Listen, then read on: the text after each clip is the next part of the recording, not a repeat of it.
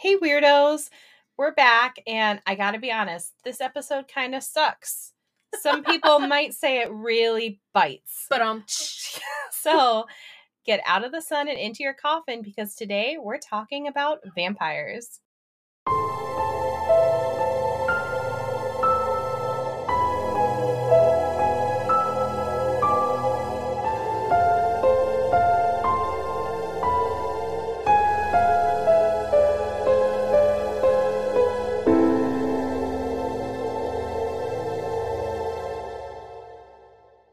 So I don't know about you, but I'm always wearing athleisure.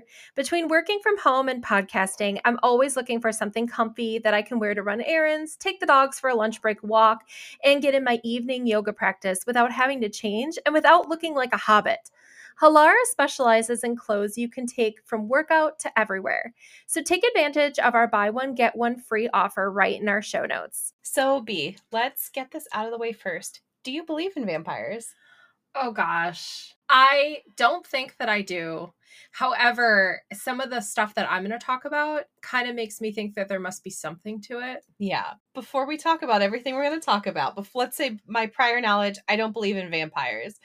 And I'm always a skeptic, and I usually end the episodes, especially after all the research, like, okay, this could be real. This is true. So we'll see if I change my mind Okay. at the end. You too. Yeah, let's circle back and ask that question. Also, I feel like I need to point out the obvious. So we kind of switched roles for this episode, and Yeah. I'm curious to see if anyone even noticed that you did the intro, not me, because I know our voices sound the same. Yeah.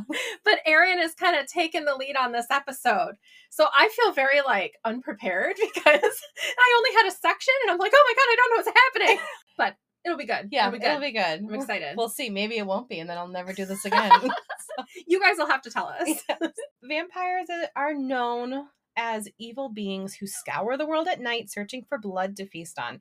They sink their fangs into their victim and either kill them or turn them into another vampire. Some people say they morph into a bat, and that especially at night, they have super strong strength. Oh, and they also can't see themselves in a mirror. And most vampires look pretty posh, so I am impressed by this. That's true. Yeah. How do they make themselves look so nice without being able to look in the mirror? I know. Also, I forgot about the bat thing. I totally forgot about that. I know. Yeah. It's not mentioned too much when you look into history, maybe a little bit. So B is going to start us off with the earliest vampire lore, so I will let her talk about that now. I'm going to talk a little bit about the foundation of the vampire legend.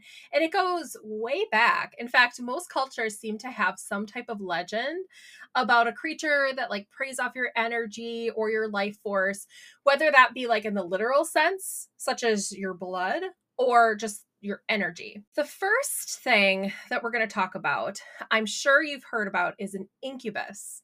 And I'm not talking about like the early 2000s rock band. Oh my gosh. Which is actually my favorite band. Did you know that? I didn't know that. Yeah, it's my favorite band. I've been a huge fan since I was in high school. But anyway, incubus is a type of demon that seeks to basically get it on with women while they sleep.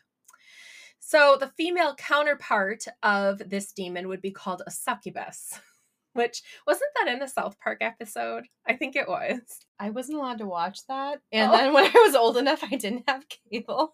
So I've only seen like the episodes that have been on like when my husband's watched it now. Okay. But like I know a few, but I don't remember that one. Yeah, we watch a lot of South Park, and I'm pretty sure there's an episode about a succubus. So you guys will have to tell us in like the comments or something if you remember an episode about succubi.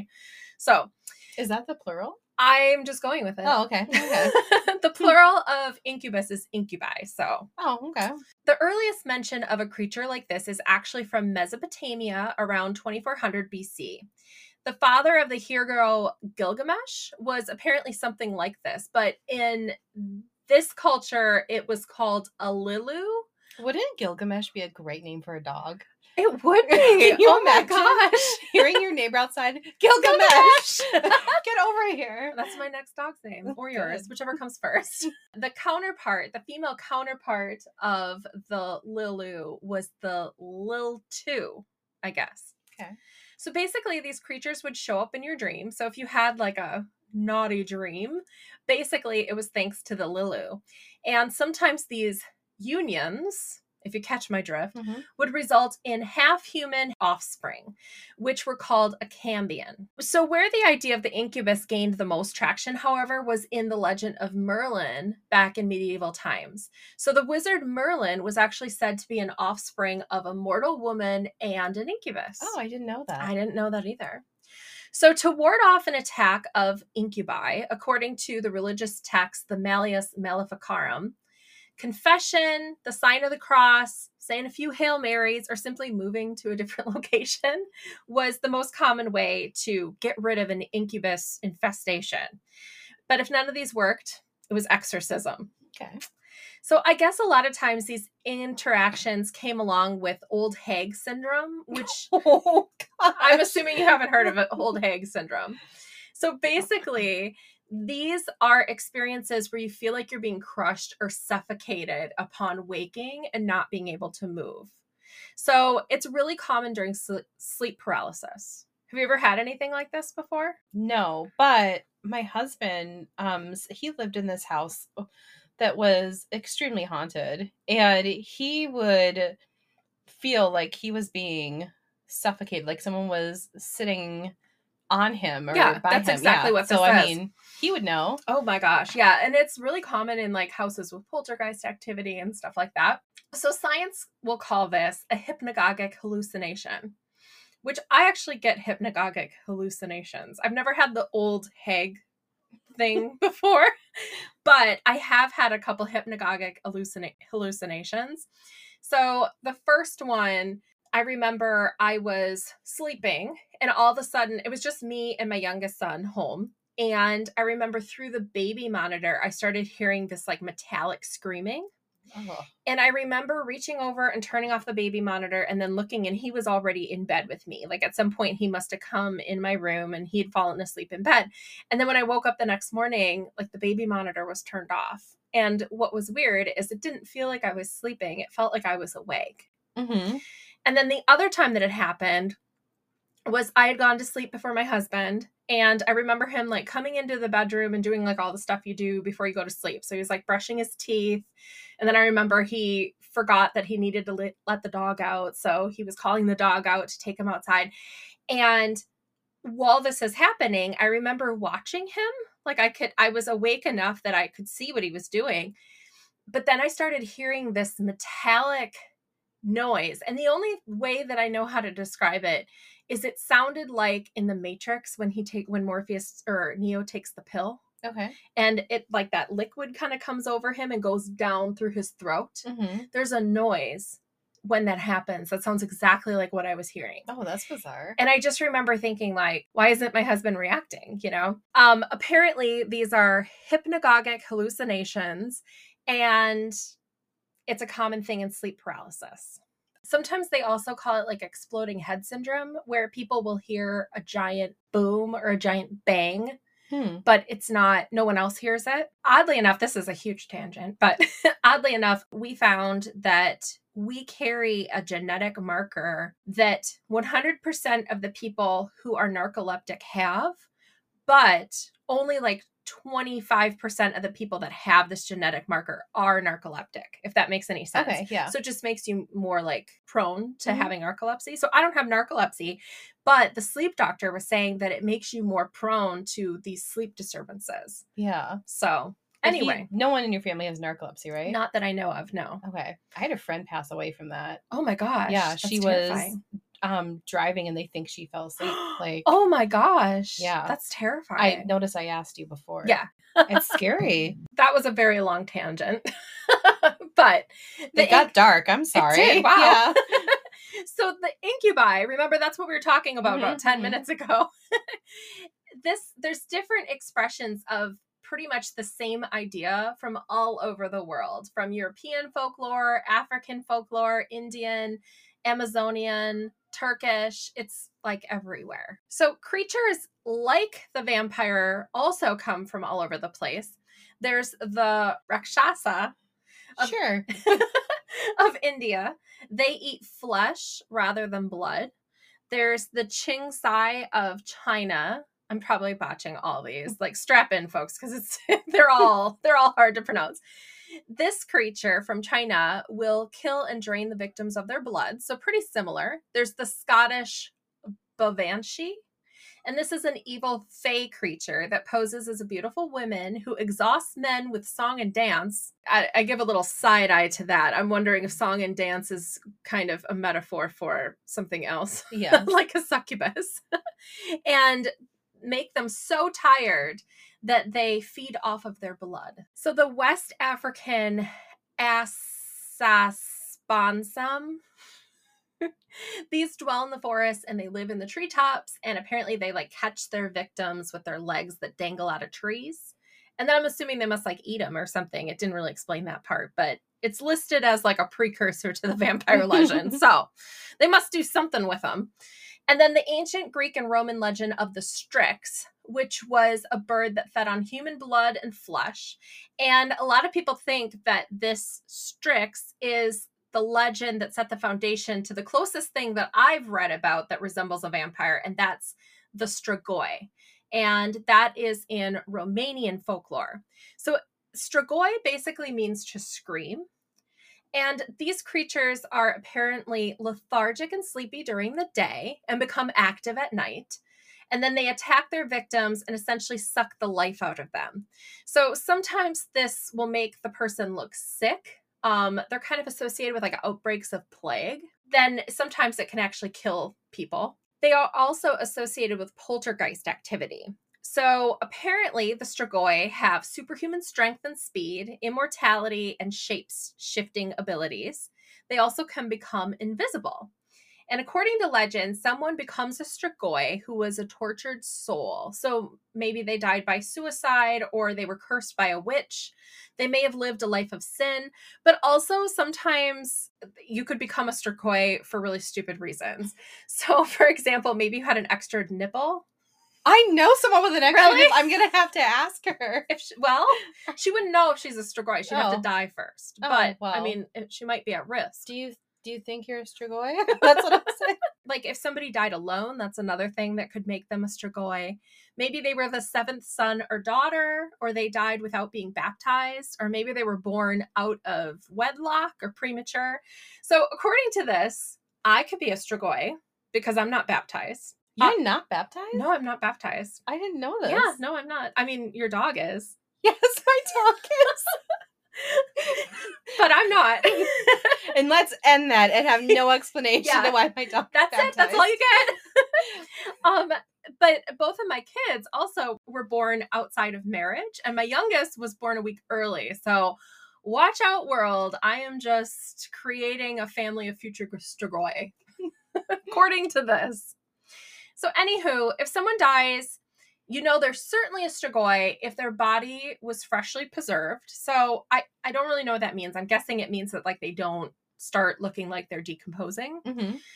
Or the flip side of that, if it turned black or swelled up before burial. So let's just say someone died alone, because that could make you Strigoi, and you came across their bloated, discolored corpse. Oh, God. It doesn't mean that nature's just done what it does. It means that they're a Strigoi. Okay. They also say that if you find a small hole in the headstone near a burial site, that's also a sign, because that's how the Strigoi escapes. Okay. So how do you get rid of a Strigoi, you might ask? Well, the first thing you can do is actually prevent them from getting you. And you can do this by killing a pig on St. Ignatius Day. Mm-hmm. Okay. Yeah. Or you can place thorns across the threshold of your home. Mm-hmm. Or you can paint a cross on your door. And garlic. Okay. Yeah. Garlic. Well, then none are getting in my house because there's so much garlic in here. Yeah, you actually have a garlic cheesy blend I do. on your desk right now. So because whenever I have a little snacky, the I snack like snack. to put that on top of it. Yeah. It's really good. They should sponsor us. Shout out, P.S. Great State Cheesy Blend. Please sponsor us. Yeah. Anyway, so the other thing you can do to keep the Strigoi away is to just like sleep with your lights on. Oh, okay. That seems easier. Yeah. To get rid of the Strigoi, though, if one is attacking you, you must first figure out who it is, exhume the dead body of the human that's become the Strigoi, remove its heart, cut it in two, and then put a nail in the person's forehead, or you could just put their body face down in their coffin. Also, be especially cautious on St. Andrew's Day, which is November 30th, because it's like the Olympics for Strigoi. And I guess they compete to see how many people they can disturb on that particular day. I mean, that kind of sounds like a fun competition. I mean, it does. If you're a Strigoi, they probably work out for it, practice their technique. Mm-hmm. How did all this turn into the vampire of pop culture? Well, to understand that, we need to look at a historical figure in Romania, and that's Vlad the Impaler. So Vlad was a real person. He was born in Transylvania in 1431, and he died in 1476 during battle. During the 15th century, Romania was divided into small kingdoms that were centered around fortified churches or castles. And Vlad was actually a member of the Order of the Dragon. And I keep wanting to say the Order of the Phoenix. Yeah. Yes, another Harry Potter reference. I know. But no, it was the Order of the Dragon, which led crusades against the Turks. So the Ottoman Turks were quickly spreading their borders from east. And along with their rule, they were spreading their Muslim faith. And Romanians were Christian Orthodox. So Vlad was basically known as like defender of the Christendom to his contemporaries because he was a huge block to the Turkish extension into Europe. So Vlad was a beloved figure to most. They called him Dracula, which actually means son of the dragon, because again, he was in the Order of the Dragon, and so was his father. There are actually no contemporary depictions of Dracula. Everything associated with Dracula or Vlad the Impaler, which is how I'm going to continue to refer to him so we don't get confused. All of the pictures that you see, so if you Google him, you'll see a picture. That was not created when he was alive. That was created after he died. But we do have a contemporary description of him. So according to this guy who described him in history, he was not very tall, but he was stocky with a strong and cold and terrible appearance. May no one ever describe me. Yes, exactly. Any of those. He had very long eyelashes that framed big eyes, and he had very bushy eyebrows, which made him frightening. So the last part of that description sounds like it could be me, but I don't think I look frightening. You don't have bushy eyebrows. I mean, if I let them go do what they want to do, they can be. So now to Vlad's enemies. He was not so beloved. He had a reputation of being a ruthless enemy, and he was known to impale his captives on stakes. So in his... Where did he put the stake in? I was kind of wondering that myself. I mean, I think it probably goes in the obvious entry point. The butthole? That's what I'm thinking. Okay, because it's already a hole there. That's what I'm thinking. It'd probably be easier. Yeah. And I mean, if they're going to shove a stake up something, people are sick. I mean... Yeah.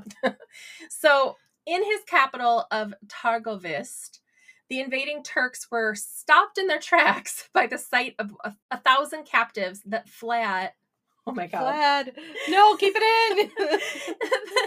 That Vlad had formed into a forest of the impaled.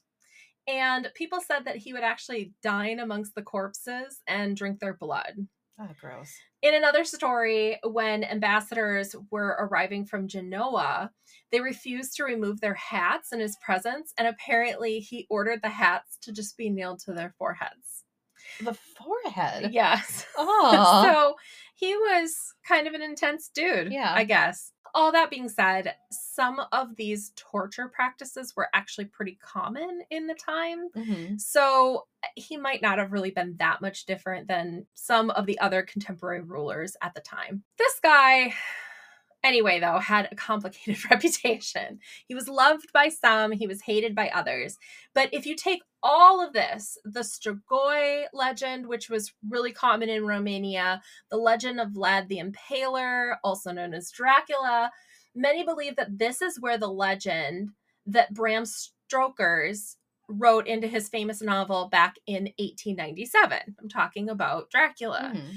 So the idea is that a man was on a business trip and he stays in a castle in Transylvania, which is where Vlad the Impaler was from. And it was owned by a count. So this count was called Dracula.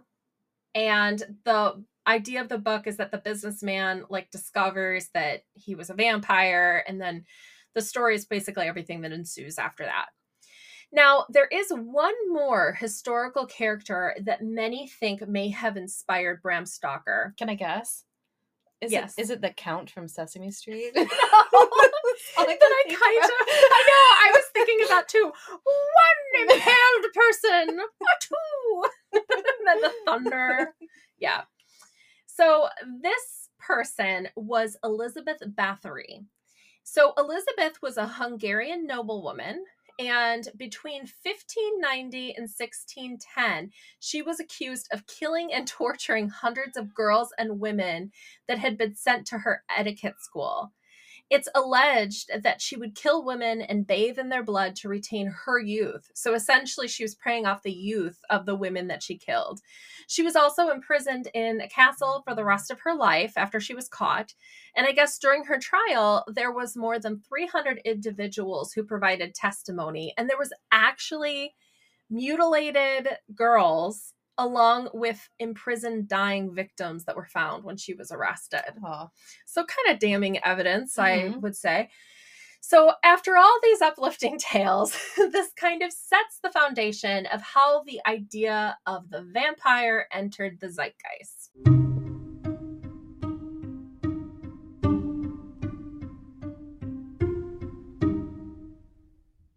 I think it's safe to say we're saying goodbye to summer, which is sad, but the good news is vacation season is right around the corner.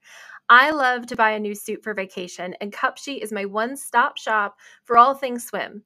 Their suits are flattering on bodies of all shapes and sizes, and they have the cutest styles. I'm always getting compliments on my Cupshe swimsuits. You can stock up on swimwear for your next trip right now by grabbing our up to 50% off sale items link in the show notes. So in the Middle Ages, vampire superstition went wild. You mentioned this, what was going on, the plague.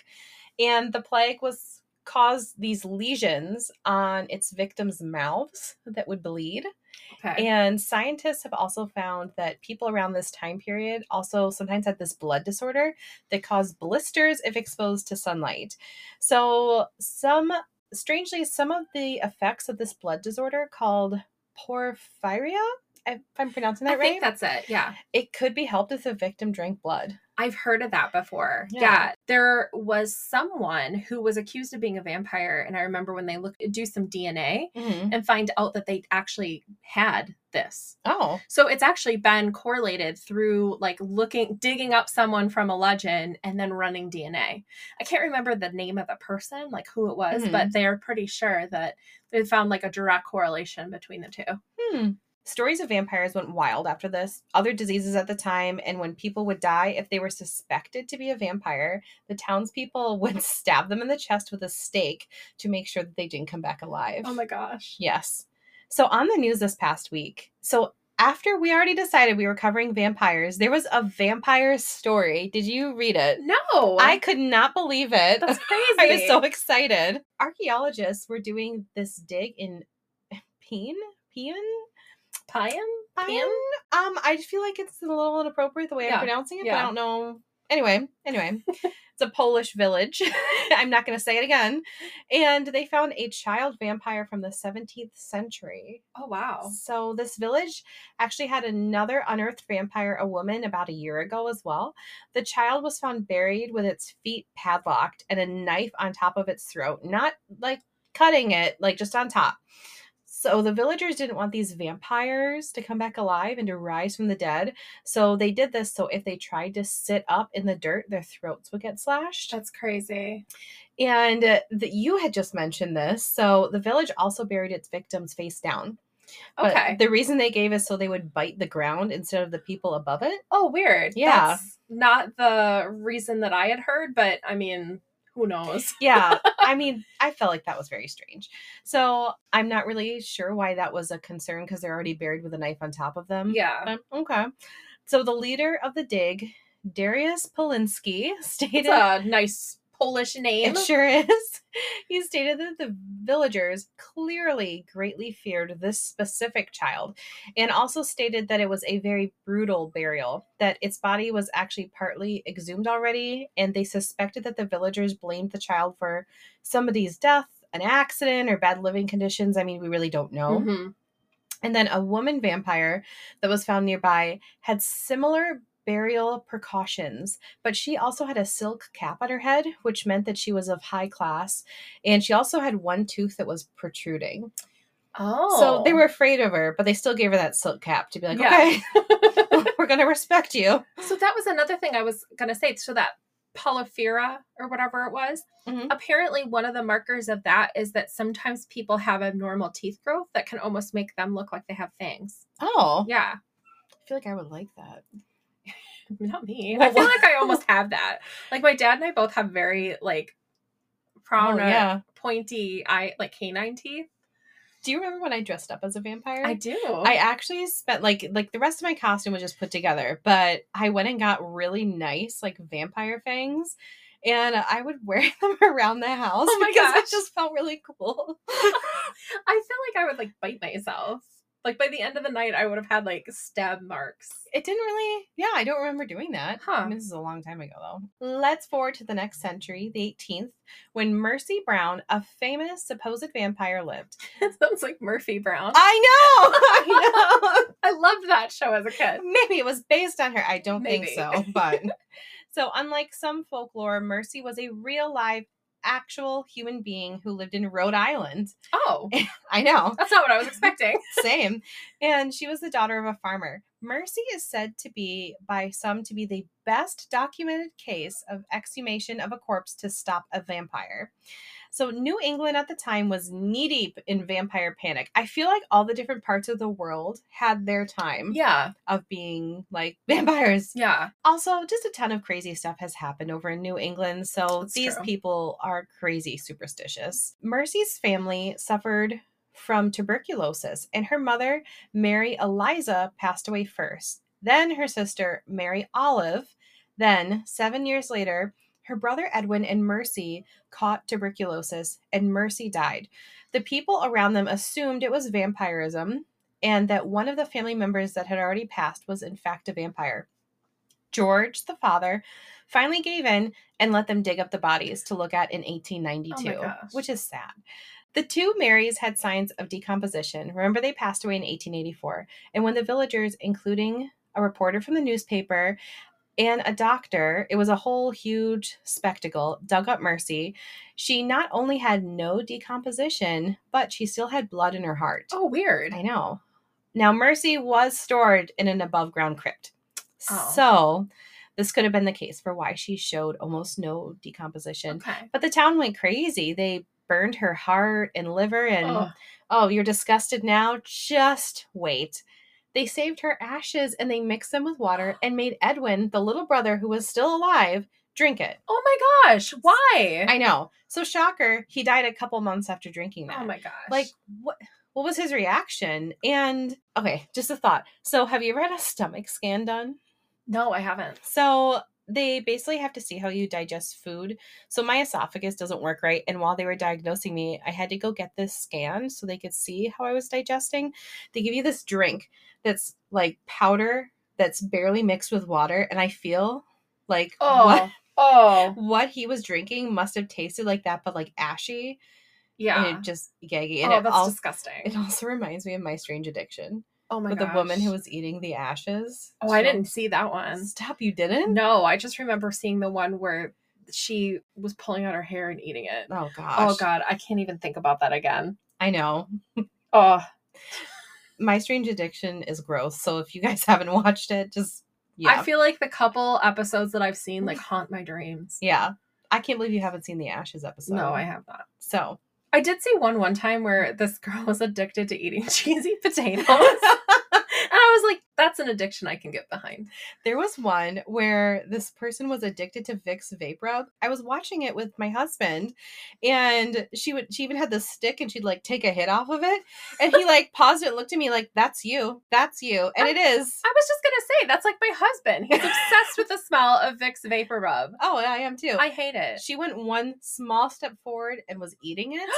So oh my god, that's the only difference. So her father George, back to after our tangent. Poor little Edwin. Yes.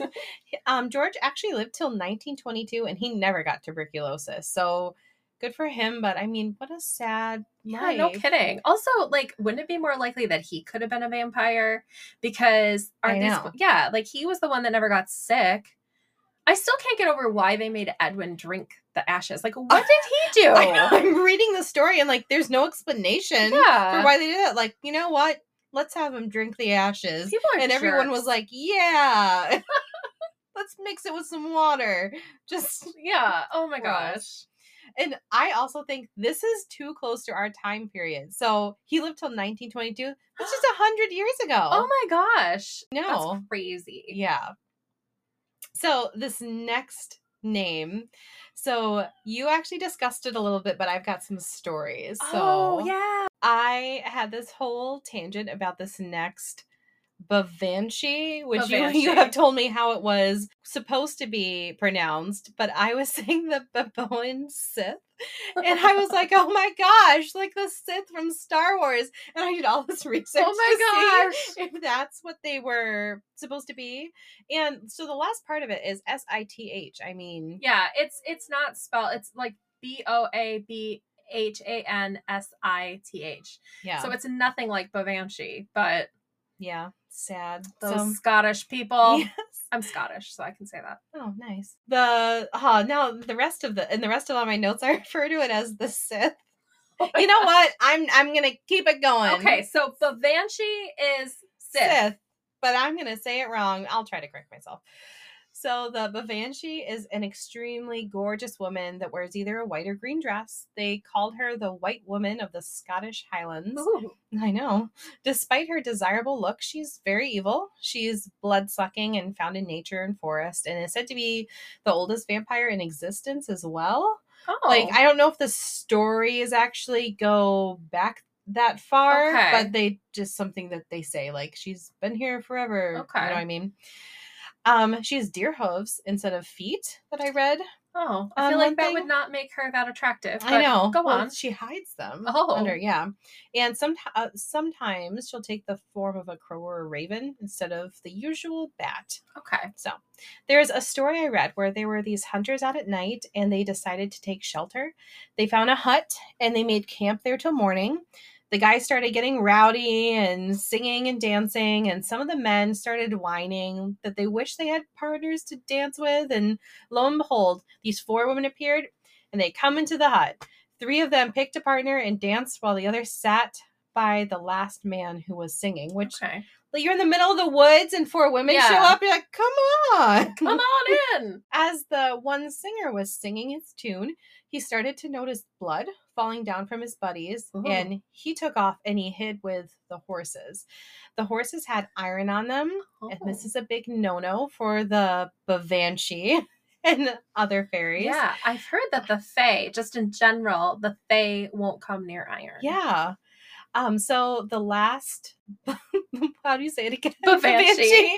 Because I keep reading Sith, chased him and wasn't able to find him. When the sun came up, they were all gone, and his 3 friends were dead, and all of their blood from their bodies were missing. Wow. There are other similar tales to this, usually with men being killed and sometimes women being turned into Sith. Okay. So next we have the Chedipi, maybe? Who knows? I feel like I could easily go and Google how to pronounce this. I know. But I never do. I always think that too. It's like when we're recording, I'm like, why didn't I look up how to pronounce this? Now, the only reason why I know how to pronounce Bavanshi is because they gave me the pronunciation in the sources I was looking at. Sad. Mine wasn't in there. So the Chedipi was a witch vampire from India. So the word Chedipi means prostitute. Okay. So all Chedipis are prostitutes, but not all prostitutes are Chedipis. Okay. Apparently. So But if you are a prostitute, not you, but like anybody, I'm not. I'm not either. So they can become a Chetapi and like remake Pretty Woman and have Julia Roberts come back to the store that wouldn't help her as a Chetapi and suck the blood out of those women. Like a totally new movie idea. Gosh, that's a great movie idea. I feel like it is too. Like, and I'd want Julia Roberts to do it. Yeah, definitely. So women can also become a Chetapi if they die in childbirth or by suicide. So that's what you were talking about too. Mm-hmm. So they're seen around the Godavari River in India and can be riding a tiger in the moonlight. Ooh. The Chetapi goes out on her tiger and finds a home. She uses her powers to fling open the doors and proudly marches in fully naked. She then casts another spell and puts every person inside into a deep sleep. She finds all of the men and sucks their blood out through their toes. I've heard that in some cultures it's the toe. That is disgusting. That's the last thing I'd want to suck. Oh, gosh. Oh, gosh. She sometimes targets only certain men as well. So maybe those she had beef with or the strongest man. Shockingly, these men will live. They wake up the next day feeling drunk and must go to the doctor. If they don't, the Chetapi returns night after night to suck his blood until he shrivels up and dies. Oh my gosh. Oh, yeah. And she sometimes spends the night with the victim. If you, yeah.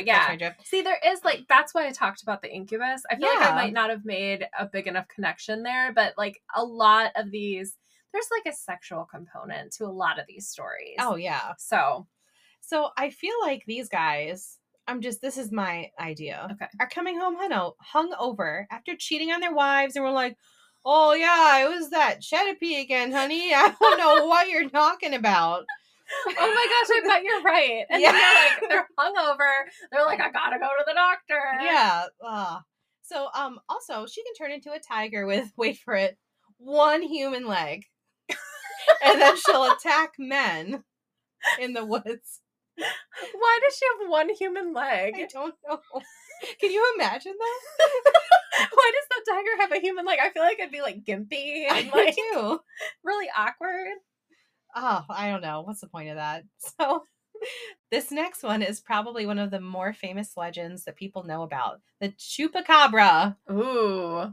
So the Chupacabra, he is Spanish and Portuguese, and he's a creature that will target livestock in farms to drain the blood from. He loves goats, has spikes down his back, and loves long walks across the farm.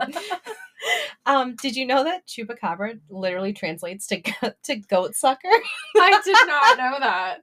Goat sucker. Yeah. Oh my gosh. He's a hefty creature that is reptilian, and people say he's about the size of a small bear, sometimes having long fangs. He can stand on his back legs as well. I didn't know that he was like reptilian. I always thought it was more like a dog. Oh, yeah. Like furry like a dog. People say that it's commonly confused with a dog, too. Like, sometimes they say it was a Chupacabra and then it was a dog. Just a dog. Yeah, just a dog. Run-of-the-mill dog. Yeah.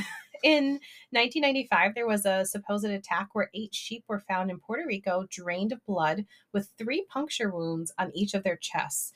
A few months later, an eyewitness said that they saw the Chupacabra again in Puerto Rico, where 150 farm animals and pets were killed. Wow. I know. A veterinarian did research and autopsies on 300 of these creature deaths, and when they examined them, they found that they had not been blood dry. But I mean, I don't know what that means. Like, was there a little blood left? Were they full of blood? Because dry would be no blood at all. Like completely insanguinated. So, yeah, that's not very descriptive. Yeah. So this is a more recent beast, and it actually officially got its name in 1995. Really? I didn't realize that. I felt like this was older. Yeah, me too. Because, I mean, I've heard about Chupacabra. Yeah. So there are so many vampires through history. The last historical vampire I'm going to talk about is the Highgate vampire. This is my favorite story that we're going to talk about. In the 19th century, the Highgate Cemetery was established. It was a very popular cemetery, and it was considered a high class. What does that mean, a very popular cemetery? Is it like where all the people hung out? It was like it was bougie. Like you wanted to be buried here. Okay. So only the best. Only the best. But towards the end, it kind of became overgrown and more abandoned. Okay. People who lived nearby said that they just felt odd and unwell walking near it. Like something was watching them or in the cemetery. People reported that they could see entities and figures that would vanish eventually inside. Ooh. In 1965, around 8 o'clock at night, Brian Bourne was walking by with his dog before going out for the evening. He said that as he was passing the cemetery, he felt an unnatural stillness and things got chilly. So if you're a fan of our podcast, you will know that this stillness and chill is Yep. not a good sign. Turn around. Yes. Bourne. But this part was a new one. Brian said that he started to see black liquid draining down off of the cemetery wall. And then out of the liquid, this tall and, as he described it, masculine shape rose up out of nowhere. It was dressed in black and it had glowing red eyes. Oh my gosh. Here we go. Always with the glowing red eyes. I know. So Brian's dog starts growling, and like a smart man, he ran with his dog down the street. Good. I feel like far too many times they're like, well, so then I went and checked it out. And I said, how do you do, sir? Yeah. So Brian was quoted saying, there was no face where eyes would have been if it were human. There were just two red bits. Red pits. That was a typo. Red pits. I'm like, red pits. There were two red pits. This wasn't a ghost. This was an entity. It was simply not human. 2 years later, another young couple were walking by in the same spot that Brian reported this creature staring at them by the gate. They said it had an unpleasant face, and when they looked back at it, it vanished. The woman chose to stay home the next night, but the man grabbed a friend and he went back to check it out. Ugh. I know. And they chose to go, inside the cemetery this time. So they saw a figure passing in front of them while hearing this strange booming noise. Then they ran away. Good idea. Yeah. Also, the same year, two young girls were walking in the same area as the two previous stories, and they said they could see bodies rising from their graves inside the cemetery. Years later, Sean Manchester, not sure how to say it, became interested in these happenings and interviewed one of the girls. She said that after seeing this, she started having nightmares where an entity would try to break into her bedroom. She also started sleepwalking during this time and had headaches, vertigo, and nausea. Doctors tried helping her. They tried doing diet changes, all different sorts of things. Nothing would change. Strangely, they said that she had 2 puncture wounds on her neck. Oh, wow. Manchester? I think it was just a typo before. Probably, because it's just Manchester. Yeah, Manchester. I was like, it looks like Manchester. Yeah.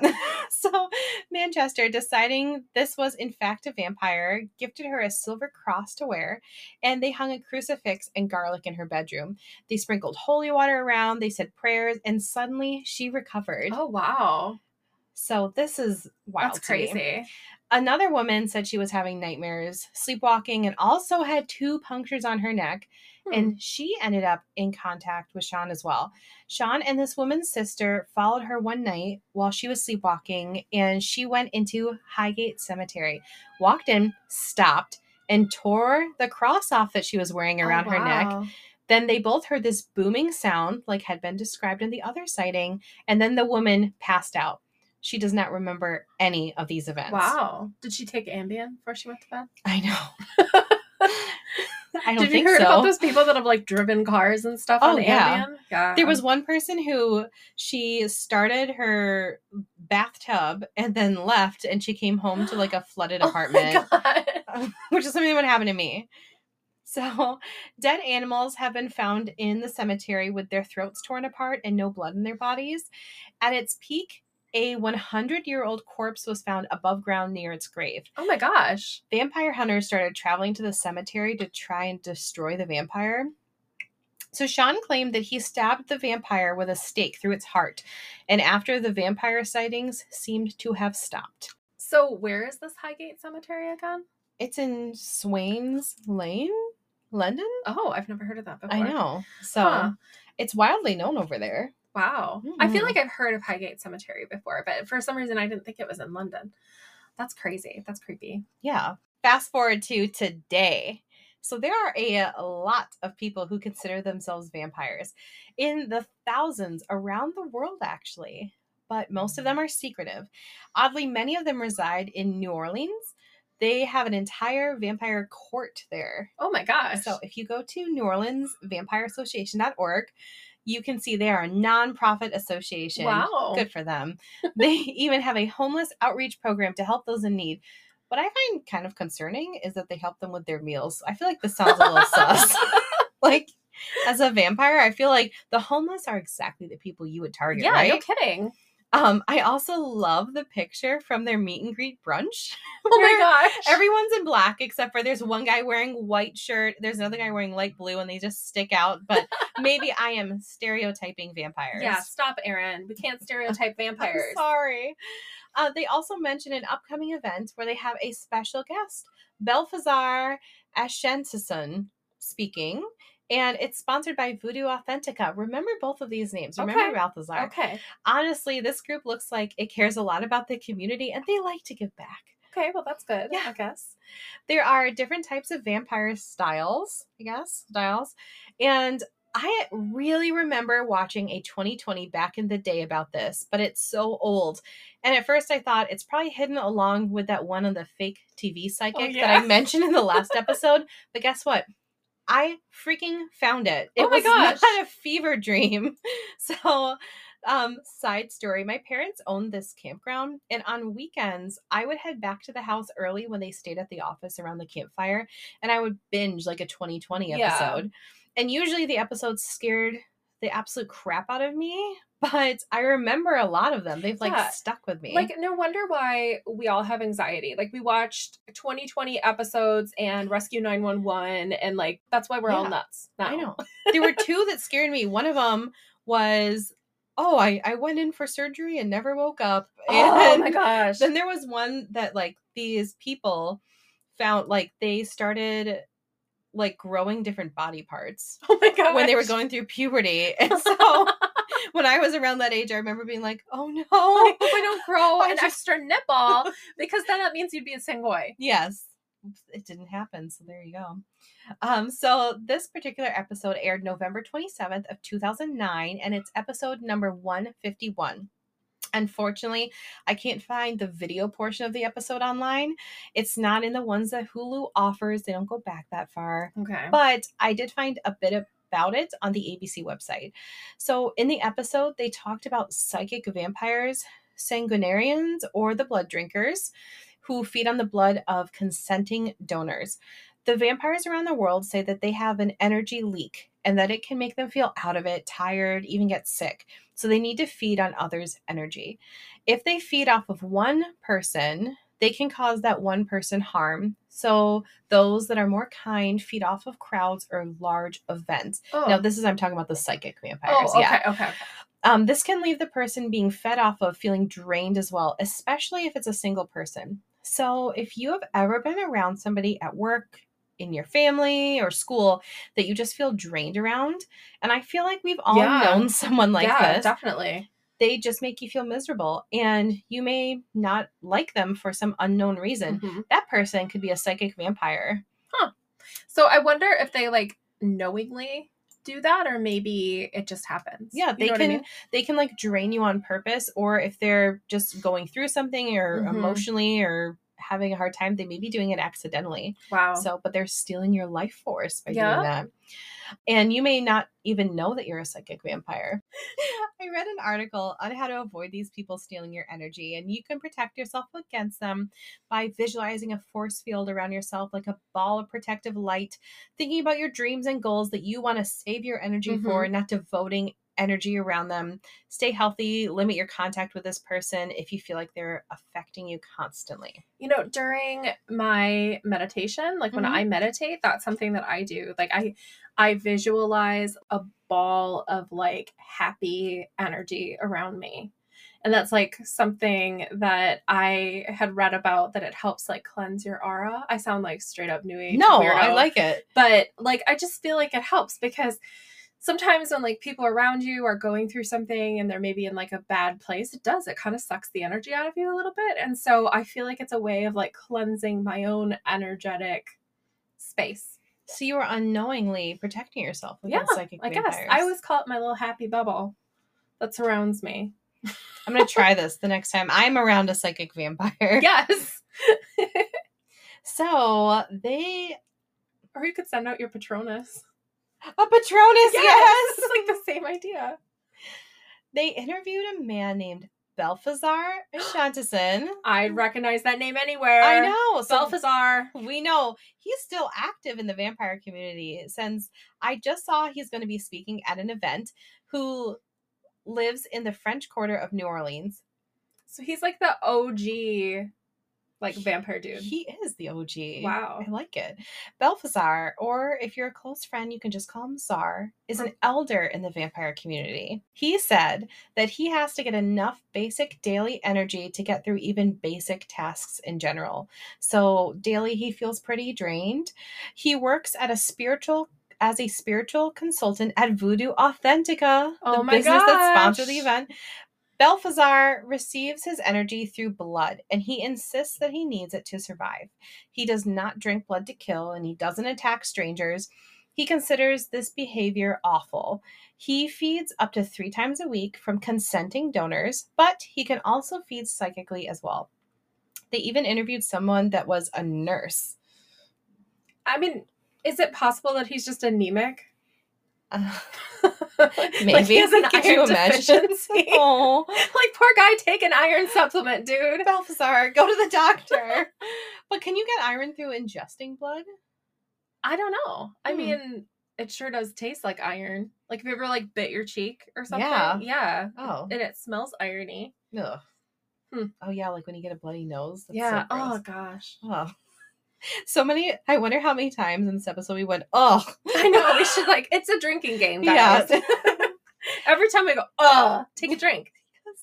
So I couldn't get to all the interviews on here. There was someone else was a nurse. I couldn't get to that one. The links on 2020's website didn't work because they're from 2009. Oh, yeah. You'd have to go, like, on the Wayback Machine or I know. something. So I'm pretty determined to actually find this original interview in video form eventually, because I remember it so well. You know, I think I remember watching something like this too. I don't know if it was 2020, but I remember watching, like, some sort of documentary on, like, vampires. Like, people that were real life, like, thought they were vampires.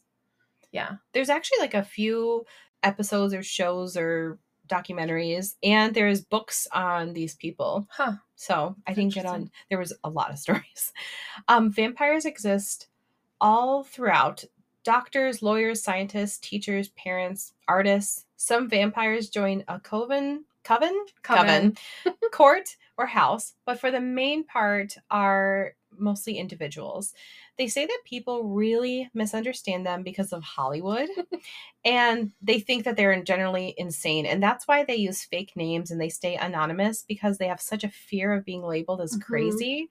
One vampire interviewed, and those who studied vampire communities agree with this person, say that vampires are often more intelligent, influential, and more creative than the average person. Well, I mean, wouldn't they think that?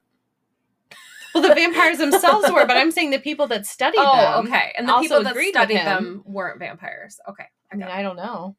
Maybe they were. Maybe they're all in cahoots. Cahoots. Most vampires also care a lot about others as well, and those who don't feed ethically are labeled as rogue vampires, and they seem to be very ostracized from the group. Those who feed off of animal blood are advised against using any type of animal cruelty. Aww. So I don't know how they get it without being cruel. Yeah, I feel like there is no way. Unless you have, a consenting dog that's like, yes. Take it. So how do they collect the blood?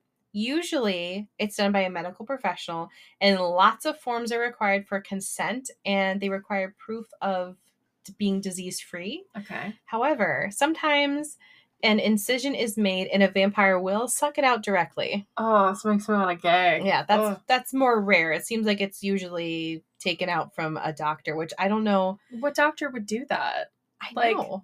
Hi, Dr. Russell. I need you to remove some blood from this consenting adult so that I can... And what do they do? Like, shoot it into their mouth? Or... Oh. Like, how do they drink it? I mean, I imagine it's in, like, a bag. Like a blood bag. Oh, gosh. You could just stick a straw in it like a Capri Sun. It's their Your blood Capri Sun. Oh, you know what? I bet if you froze it and made it into like a slush, it wouldn't be as bad. Oh, instead of like froze, it's like a blood slushy. Bloodze. Bloodze. How could you imagine if you never knew I was a vampire? Went in my freezer and was like, my "Oh, gosh. is this a slushy?" And I was like, "Oh no, it's Stanley's blood." Oh my god. We just went to the hospital, and I said, Just "Slice picked them up a open." fresh batch. Yeah. Oh gosh. That's disgusting. I feel gaggy. I know, me too. This is gross. I'm sorry, everyone. This is a gross episode. It is. There was even grosser stuff that I cut out. Oh, I'm glad I gosh. did. Modern day vampires experience their change or realize their change very gradually. They aren't turned by another vampire bite or anything. It usually starts to be realized around their puberty, or it can follow trauma. That makes sense. Yeah. They say those that drink blood experience an intense thirst, like an addictive craving for blood, and they will suffer withdrawal symptoms if they don't get it. They also eat normal food, and when they have their blood, they do prefer the fresh blood. Oh, gosh. So, I'm done. I'm done with all the gross. So, B, what do you think? Vampires, real or fake? Some real, some fake. I think some real, some fake. So something that I kind of thought of when I was doing at least my research for this is that there's so many stories from across the world. Mm-hmm. And to me, that always, there's something to that when there's like so many people that have folklore around the same thing. Right. So that kind of makes me wonder a little bit. As far as the modern vampires, I think that these are just people who have some sort of weird fetish. That's what I think's going on there. Yeah. But, there are also a lot of cultures that... Oh, if anyone hears that, that's my dog. She is taking things serious now. It was her baptism day today. Yes, on the day of my baptism. So I do think that there's maybe something to some of the stories. But, there are a lot of cultures that would take part in like eating parts of people, like cannibalism and stuff. Mm-hmm. And it was because of the idea that some of like your life force you would get from these people. And I know that there were cultures that actually they had to stop doing it. They had to teach people to stop doing it because of prion disease, like prion wasting disease, where basically you're like, it's like a version of mad cow disease, basically. Oh. So I don't know. I just think that maybe there's something to some of the stories. Yeah, that's actually what I had. What you said, everything I was going to say. Oh. Like, I feel like when there's all those stories of the same things, that there's got to be something to it. But the Highgate vampire got me. Yeah, that was creepy. And I knew it would when I started this one. I was like, oh, I don't think I believe in vampires. I'm like, something's going to get me. Mm-hmm. And that was it. So I don't know if I think they're actually vampires or if it's like a Mothman situation. Oh, maybe. But with some puncture wounds. Maybe. I also think that there are entities that definitely prey off our energy. Yeah. Like you give it energy, and it's sort of like our episode where we were talking about channeling spirits. Mm-hmm. I think that those entities were gaining something from the energy that the people were putting into it. Especially like that story about the man who was channeling a woman that he fell in love with. He was told that he was supposed to sit there and think about her during, specific times during the day. I mean, you're basically giving energy to something. So I think that there's something to that too. I mean, maybe they're just some type of entity. I put more stock in the old stories. Yeah. Not the new ones. I know, me too. Yeah. And then the real life, the modern vampires, I don't think you'd call them a vampire. No. I think maybe iron deficient, maybe they have some supernatural thing with them. I believe more in the psychic thing. The psychic vampire thing. Yeah, but not the blood thing. I mean, come on. You're not going to go into withdrawal if you stop drinking blood. Yeah. But ultimately, if they're not hurting anyone and it's all consenting adults, then go for it. Yeah. Whatever floats your boat. If any of you have any thoughts about vampires or stories, please let us know. And if any of you know where I can find that old 2020 episode, help me out because I want to watch it. Yeah, I'd love to watch it too. You'd watch it, yeah. For sure. Follow us on @Mysteriously Eclectic Podcast on Instagram and Mysteriously Eclectic Pod on TikTok. We love hearing from you. We also have some great content on our bonus episodes, so that is also an option. If you want some fun extras from us, you can subscribe to that as well.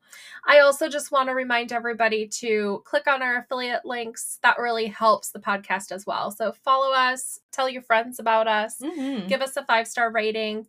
All of that stuff helps out your favorite podcast. Yes, we appreciate you. So thank you, and we will see you next week. Thank you.